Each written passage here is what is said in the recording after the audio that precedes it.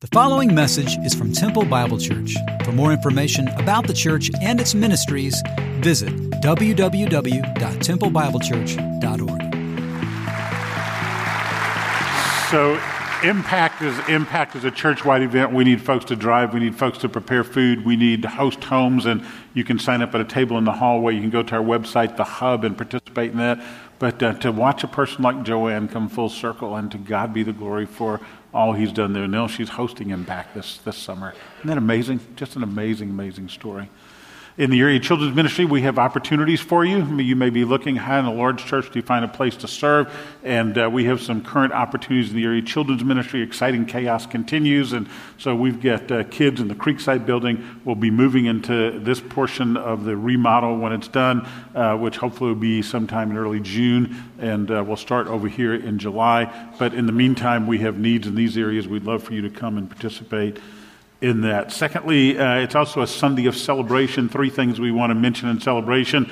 The baptism tonight is a dessert event as well, so bring a dessert to share if you desire to stay. 19 people being baptized, and the names are listed in the bulletin, and to God be the glory. Great things we've done. Second thing we want to celebrate, one of our families came to us a couple of months ago, and they had a stock gift they wanted to give to TBC. We received the largest gift in our history just this week. Over $650,000 in stock came in. To God be the glory for that. That's an amazing, amazing thing. We don't do capital campaigns. We don't do promise cards or whatever they call them. We just say, hey, as you're moved, you give. And God moved this family to give. That means the whole remodel, $3.6 million. We're about $200,000 or $300,000 shy of having that whole thing paid off and not have to borrow any money. So that's amazing. The other thing we love to celebrate is when some of our missionaries come home and spend some time with us. So Dr. Brenda McLaughlin's right over here. She's in UAE. She represents us there. So would you welcome Brenda back to TBC? Brenda is like one of our kids, too. She was in our son-in-law's medical school class. She owes me a lot of meals because she lost bets on A&M games the whole time. So there we go. I'm still going to preach. So I've got 3 weeks. I'm loaded for bear. John chapter 8 is where we are. So would you open your Bibles to John chapter 8? And we're going to look at letters in the sand. If you look at John chapter 8, maybe you're going to see some brackets, maybe at the last verse in John chapter 7, parenthesis. Maybe it's not even in your Bible. And the reason that is because this section is familiar to us, the woman caught in adultery. It's not in the earliest manuscripts. And so it's debatable whether or not this should be included in the New Testament manuscript. If you'd like to study more on that, just go to our website, June of last year. Dr. Dan Wallace from Dallas Seminary was here. He did a sermon on textual criticism that explains why certain things are committed to the Scriptures, omitted from the Scriptures, or questionable. And so that is there. So let me pray. Father, as we look at this message, a woman who was caught guilty, condemned, and freed. A powerful story of judgment and mercy, grace, and truth. Teach us, we pray in Christ's name. Amen. It's early morning. Jesus is in the temple and he's beginning to teach. He sits down in rabbinic fashion. That's how the rabbis taught in that day. So he sits down to teach and there's a crowd that's gathered. Perhaps they met early in the morning because he wanted to avoid confrontation with the Jewish hierarchy and leadership. We don't know why, but the sacred place of the temple is shattered. It's shattered because there's a ruckus coming in the distance, and they can hear people coming, and they're shouting, they're screaming, and they're dragging a woman along. She is disheveled. She's got a mop of hair hanging in her face. Her jaws are clenched. Her teeth are flaring. Her temper is flaring, and she can't believe this is happening. And here's Jesus teaching this crowd, and they plop her right down in the middle. It's like taking a pig to market, and they take this woman, and they throw her right in the middle of everything that's happening there. And they look at Jesus, and they said, "You're the teacher of the law. Teacher, this woman's been caught in adultery. In the law, Moses commanded us to stone her. What should we do?" If you look in your scriptures, that's what it says in verses 4 and 5. And verse 6 tells us this was all a test. It was a test about Jesus. They thought they could trap him somehow. And so they throw this lady down in front of him. Now, Mosaic law said at least there had to be at least 2 witnesses, and so these peeping Tom Pharisees had probably watched more than they should have watched take place. These Pharisees who were really not concerned about upholding the law and really not concerned about taking care of this woman were more concerned about bringing down Jesus. That's what this whole scenario is about. Verse 6, they came to test him. And so as we look at the scriptures and we look at this scenario and all that's happening, what we see is that they bring this woman, they throw her down in front of Jesus, and they want to catch him, they want to trap him, they want him to be the pig that's caught in the trap. They want him to be the one who's taken away. They want him to be the one who all of a sudden they can say, aha, we got you. And so they bring this woman, they throw her down and said, teacher, what are you going to do? She's been caught in the very act of adultery. Our eyes have seen it. Shame on them. Our eyes have seen it. We've caught her in the very act. And now, what are we going to do? Are you going to do as Moses commanded, or are you going to do something else? What's going to happen here? These guardians of morality have somehow stormed the bedroom of this woman and taken her out when she is defenseless. There's something wrong with this picture, though. What's wrong with the picture? Well, it always takes 2 to tango, doesn't it? And there's somebody missing. The dude is missing it, and he's nowhere to be found. Oh, they drag her in, but probably from some prearranged agreement, they let him escape. He crawls through a window, he exits through the back door, or he just takes off running because they're really not concerned about him at all. She is merely a pawn in this ploy of the Pharisees. She has no name, she has no feelings, she has no heart.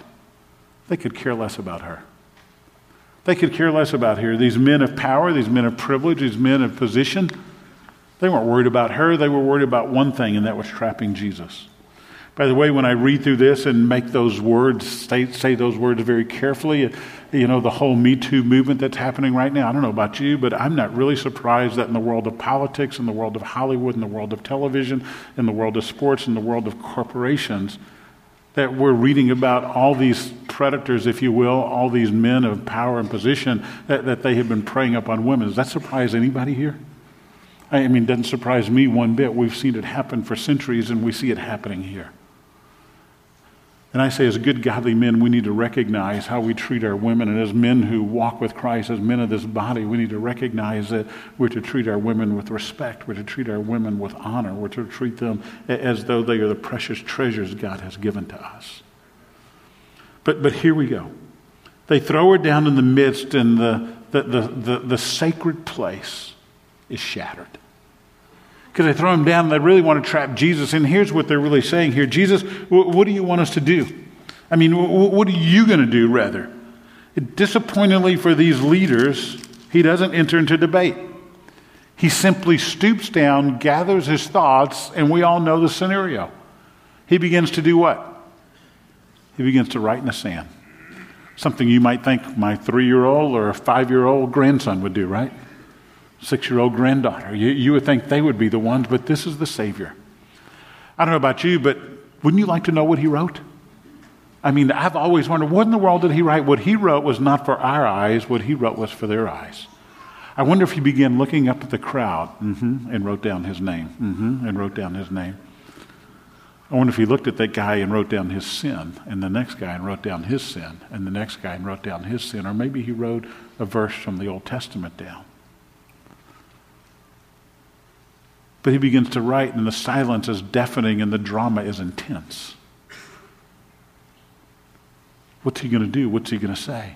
How's he going to respond? And then in perhaps a verse that is well known as John 3:16, Jesus looks up. Actually, it says he stood up. He begins to write in the sand, and then he straightened up, and he said to them, and we all know this verse by memory. Quote it with me. He who is without sin, cast the first stone. Amazing. It's become proverbial in our culture, hasn't it? I mean, we know what it means. Hey, if you're the sinless one, you throw the stone. Obviously, nobody there is sinless. You see, they thought Jesus was caught in this trap. The trap was, if he says, yes, let's obey the Mosaic law and have her stoned, then he picks up the stone and begins to cast it. Then those who followed after him would see him as heartless and as legalistic as the Pharisees themselves, and they would begin to drift away. But perhaps worse, under Roman occupation, the Jews were not allowed to exercise capital punishment. And so he would be standing and shaking his fists in the face of Rome itself. So what was he to do? He doodles in the sand, writing names, writing sins, maybe writing nothing. And he comes out with that statement, he who is without sin, cast the first stone. Jesus is not overlooking the sin of this lady. We're going to talk about that in a second.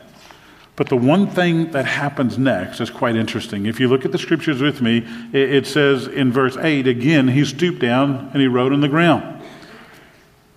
And when they heard him, they began to go out one by one. And if you write in your Bibles, underline the next section. Beginning with the older ones. Beginning with the older ones. Why them first? I mean, all of a sudden, Jesus says, let him who's without sin cast the first stone. And the oldest guy drops his rocks. He's gone. Maybe because the older ones were wisest, or maybe because they were the most guilty. We don't know. Maybe they were the wisest and they knew and they understood the ploy here. Maybe it's because they recognized I'm the biggest sinner in the whole group because I've been here the longest. We're not sure. But I love what the scripture says there. Don't miss it. The oldest begin to leave first. And they drop their rocks on the ground and they headed off. Let's stop right there for a moment. Basically what we see here is the judgment of these folks and its condemnation. Condemnation and judgment. That's a scenario. It's a scenario of condemnation and judgment. I mean, these folks are trying to somehow test Jesus, overcome. You would think they'd be smarter than that by now, right? I mean, you would think they would realize after trying time and again that they're not going to win this chess game, if you will. They are not going to checkmate Jesus. They've lost this battle before, but here they are trying again. But don't miss the hard-heartedness of these Jewish leaders. This woman is being publicly shamed. This woman's life will be forever changed because they wanted to include her in this ploy. This woman would be different from this day on. And they could care less about her. She was just this pawn in the hands of these power brokers. Was she a prostitute? I don't know. Did they hire her to go to bed with this guy and sleep with him and have a sexual relationship so he could be caught? We don't know. Was this an ongoing affair that they heard about and she was somebody's wife and somebody's mother? Maybe she had kids of her own. We don't know. But here's what we do know. They could care less about her. They just judged her. Judged her. Adulteress. Look at her, caught in the very act. It's quite interesting to me how we in the church sometimes can be the worst stone throwers that there are. We have received God's grace. He has extended to us so much love and so much grace. Every song we sang was about the love of God, but yet we tend to be the ones to pick up stones and throw them, aren't we? John Ortberg, in that book, that I just love the title. I try and say it as often as I can. Everybody's normal until you get to know him. And it's just a great title. He writes this. He says, I've been in church my whole life. I love the church. But sometimes I wonder, why did churches produce so many stone throwers? I think of a church I was part of many years ago where many of the people, not all of them, but many of them were just cold. They didn't dance, they didn't laugh, they had little capacity for joy, but there's one thing they enjoyed, passing judgment on other people. You ever been in a church like that? Hopefully we're not that church. Hopefully we'll never be that church. They just enjoyed passing judgment on other people. Somebody's kids went a little while, we'd pick up a stone. Somebody's marriage wasn't working, we'd pick up a stone. The worship leader chose the wrong kind of song and played it too loudly, we picked up a stone. Somebody crossed a line, violated a code, had a problem, word spread, we picked up stones. The truth is, we get energized from picking up stones, from judging others. We do it over and over again, don't we? I'm guilty, you're guilty. Look at all the tats on that guy. She's got more piercings than a fish who's been caught on a hook for days. Look at how they spend their money. Look at where they went on vacation. How dare they and we judge. I guess I'm the only one guilty of that in here. What a tragedy. I like how one author puts it, Ortberg, actually, in that same book, he says, he's talking about the Jewish leaders. He said, I wonder whether when these teachers of the law first signed up as young men to devote themselves to a life of service, if they had warm hearts for God and others. I mean, they decided to do this because they love God and love other people. Weren't they, in fact, motivated by love? But over time, something happened. All their learning about Scripture filled them with pride. All their efforts at obedience filled them with disdain for the less devout. All their giftedness filled them with impatience for those who are weaker. All their spiritual power filled them with contempt for the weak. And they became as enslaved by a cold heart as an addict can become enslaved by crack cocaine. What is so insidious about the sins of the Spirit is that the carriers don't have a clue. At least with sins of the flesh, you find out you've messed up. With sins of the Spirit, you may not even know. You just walk through life with a stone in your hand. A stone of judgmental thought, a stone of superior attitude, a stone of impatient words, a stone of bitter resentment, a stone that leaves little room for love. People stand around you trembling in brokenness, trembling in guilt, trembling in fear, trembling in loss, but you're so caught up in your own self-righteousness you don't even see them. Or worse yet, you see them and you're not moved. You don't even notice. We're not in the life-saving business anymore. We're in the judging business. Broken people all around us. Does it break our hearts? Or do we cluck our tongues and say, hey, they deserve it? They come in line through Feed My Sheep and say, obviously, they've messed up their lives. When we see people neck deep in sin, do we weep over them? Are we brokenhearted for them? And do we say, God, help them? And God, keep me pure before you? Well, this woman was just shoved in the midst of this group, shamed by everyone. But Jesus does an amazing thing. By the way, Romans 15:7 says, accept one another just as Christ accepted you in order to bring praise to God. It doesn't mean we don't look at sin and we don't deal with sin, but the reality is most of us would rather be in the judgment. Most of us would rather be in the judgment seat than the mercy seat. Jesus does an amazing thing. You know the story very well. We go back to John chapter 8. We should have broken hearts and we should weep over the sins of others. So Jesus stoops down to write again. When he wrote the first time, it was for all of their eyes. This time, it's just she and him.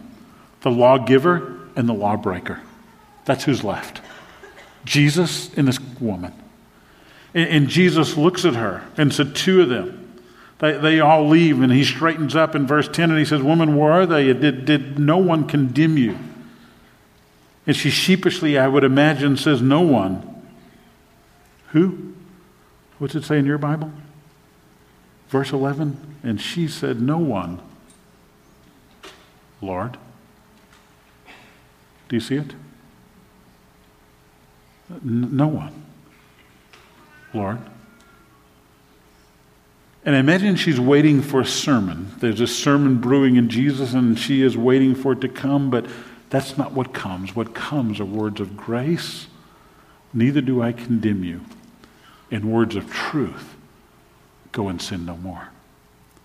Words of grace and words of truth. The trembling subsides, her face softens. She has 1,000 questions racing through her mind. Should I ask him questions? Should I thank him? Should I stay? Should I go? I imagine she looks in his face and realizes, I just need to go. We have no idea what happens after this.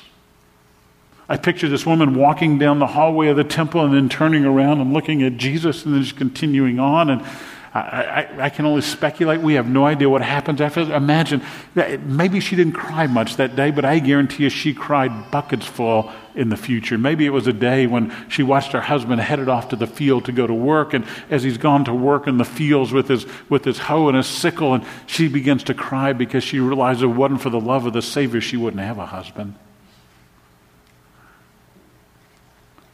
Maybe it's a night when she tucks her kids in bed. She watches them sleep. And all she can do is tremble. If it wasn't for Jesus, I wouldn't have kids. I'd be condemned and stoned and dead. But he extended to me grace and mercy. And he told me to go and sin no more. He gave me truth to live by. The same Savior makes that same offer to you. This day and every day.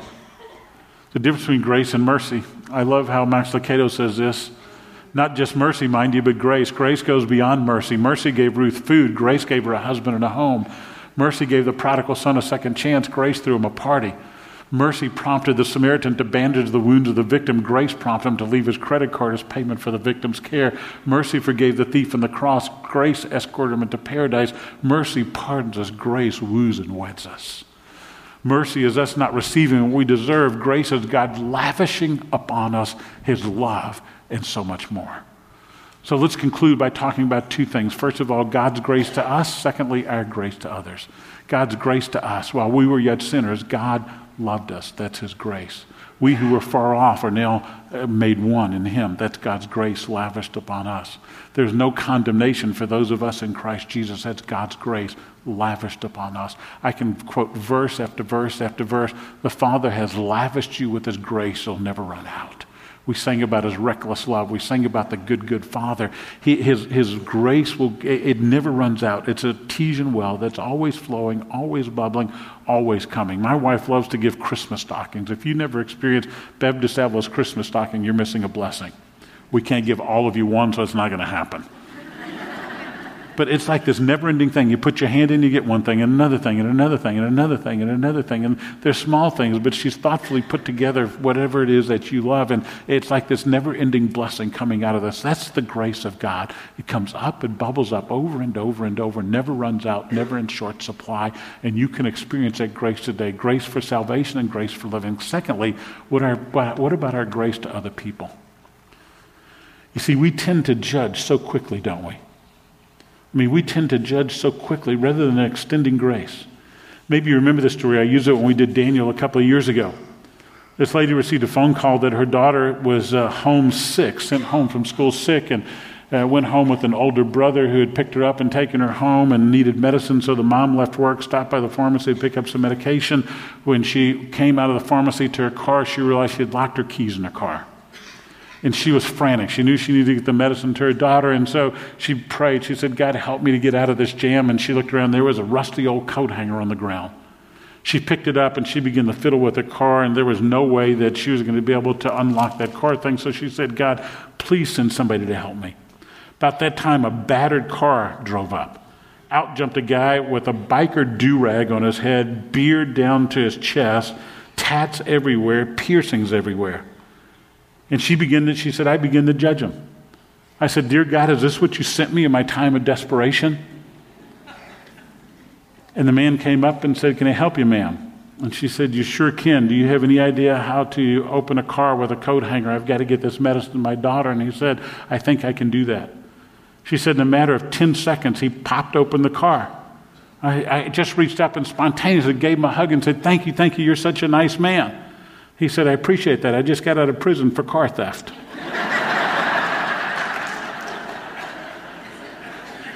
The woman paused for a moment, looked up to heaven and said, dear God, thank you for answering my prayer and sending me a professional. How quick we are to judge, though, right?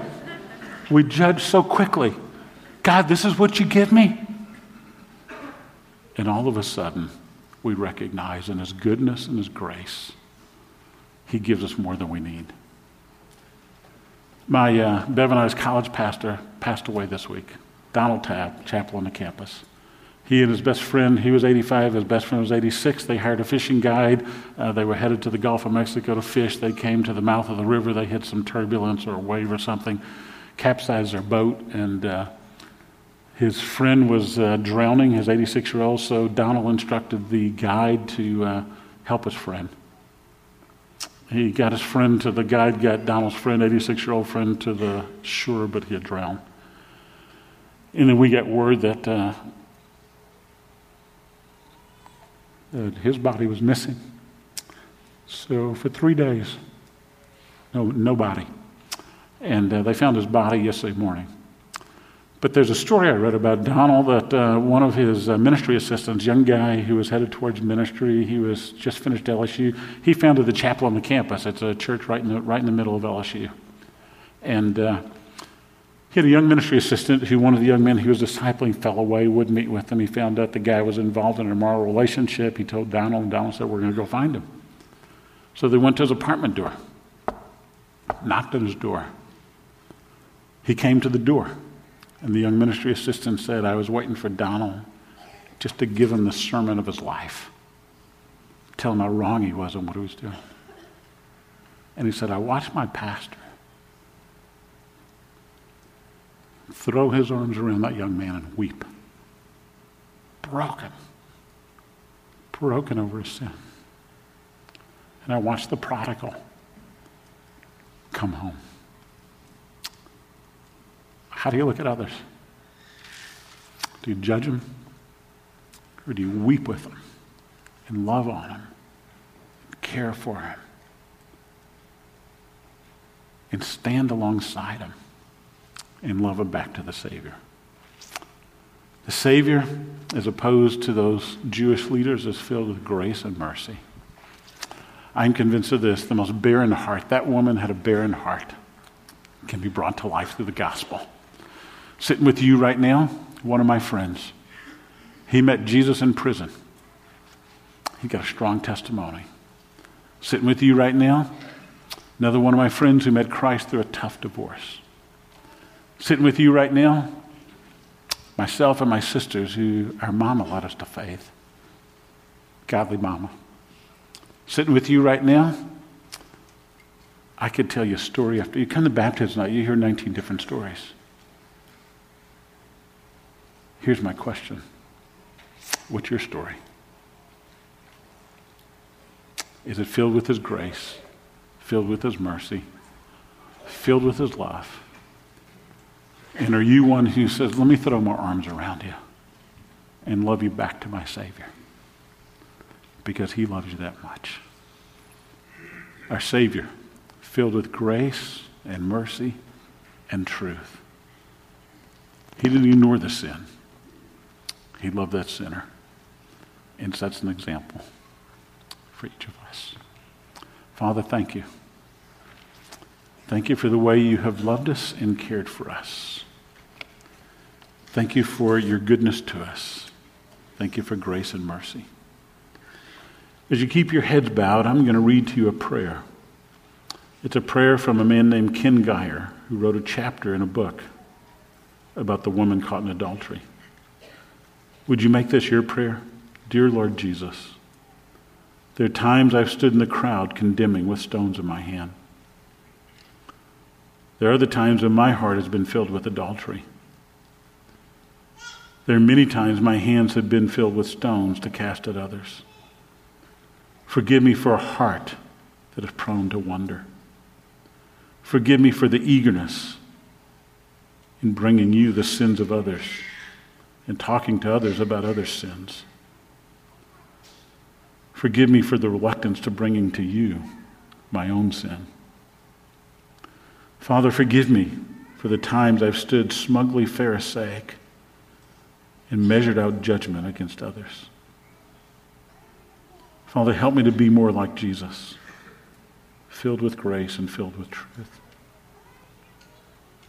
Help me not to live by law, but by grace, by the compassion you showed to that woman so many mornings ago. Father, give me the pierced conscience of the older men who begin to drop their stones first to leave the circle of self-righteousness. Father, thank you for the sweet words of forgiveness you spoke to that woman. Neither do I condemn you. Words that flow so freely from your lips. Words I've heard so often when I've stumbled in sin. In the strength of those unmerited words, help me to go my way